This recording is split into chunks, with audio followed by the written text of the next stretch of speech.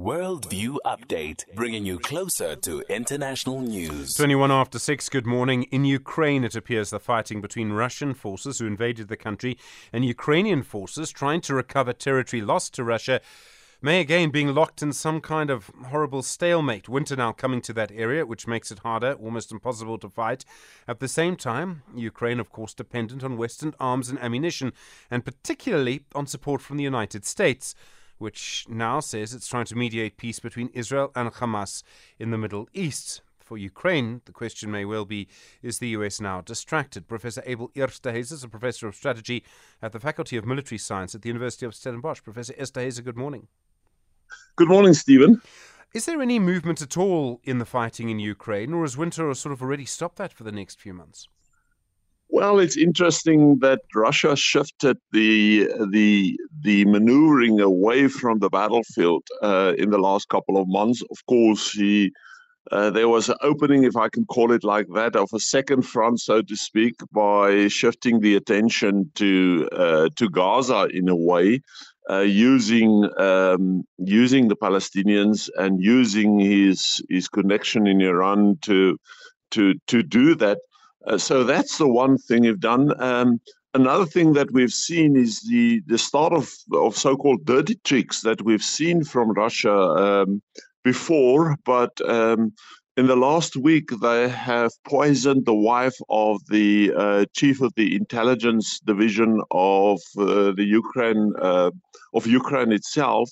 So that's an interesting development. And then, of course, something that have been under the radar for quite some time, but Russia is busy with an interesting game, I almost want to say, by feeding illegal immigrants into Europe at the moment, and they're using the Finnish border to do that. So they're bringing illegal immigrants from Africa and other places through Russia, and they place them on the Finnish border, so to allow them to walk across the border and into Finland. So that's an interesting sort of movement and strategic maneuvering to shift the attention somewhat away from the war in Ukraine.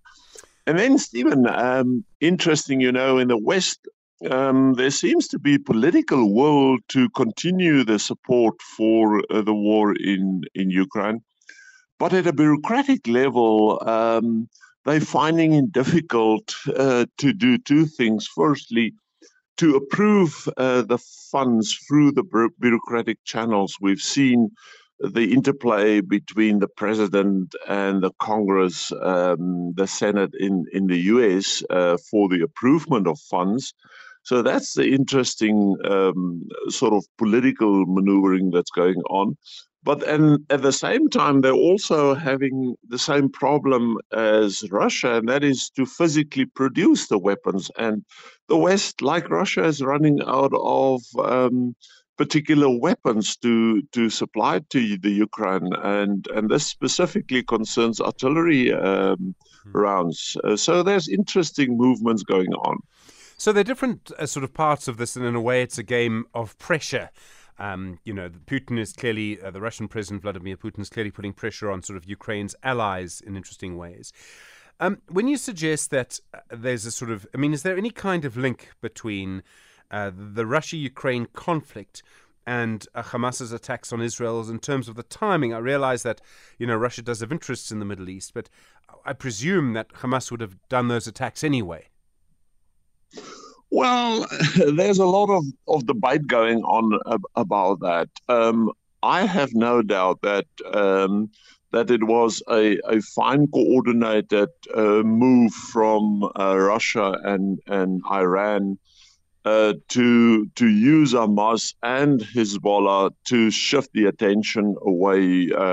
Russia, in a way, is at an operational level actually not doing that well at the moment, and perhaps we need to reflect on the offensive, the summer offensive. The Ukrainians have actually been fairly successful because they have driven the Russians out of the Russian Black Sea Fleet out of the Black Sea. The Russian Black Sea Fleet is now sitting in the Sea of Azov.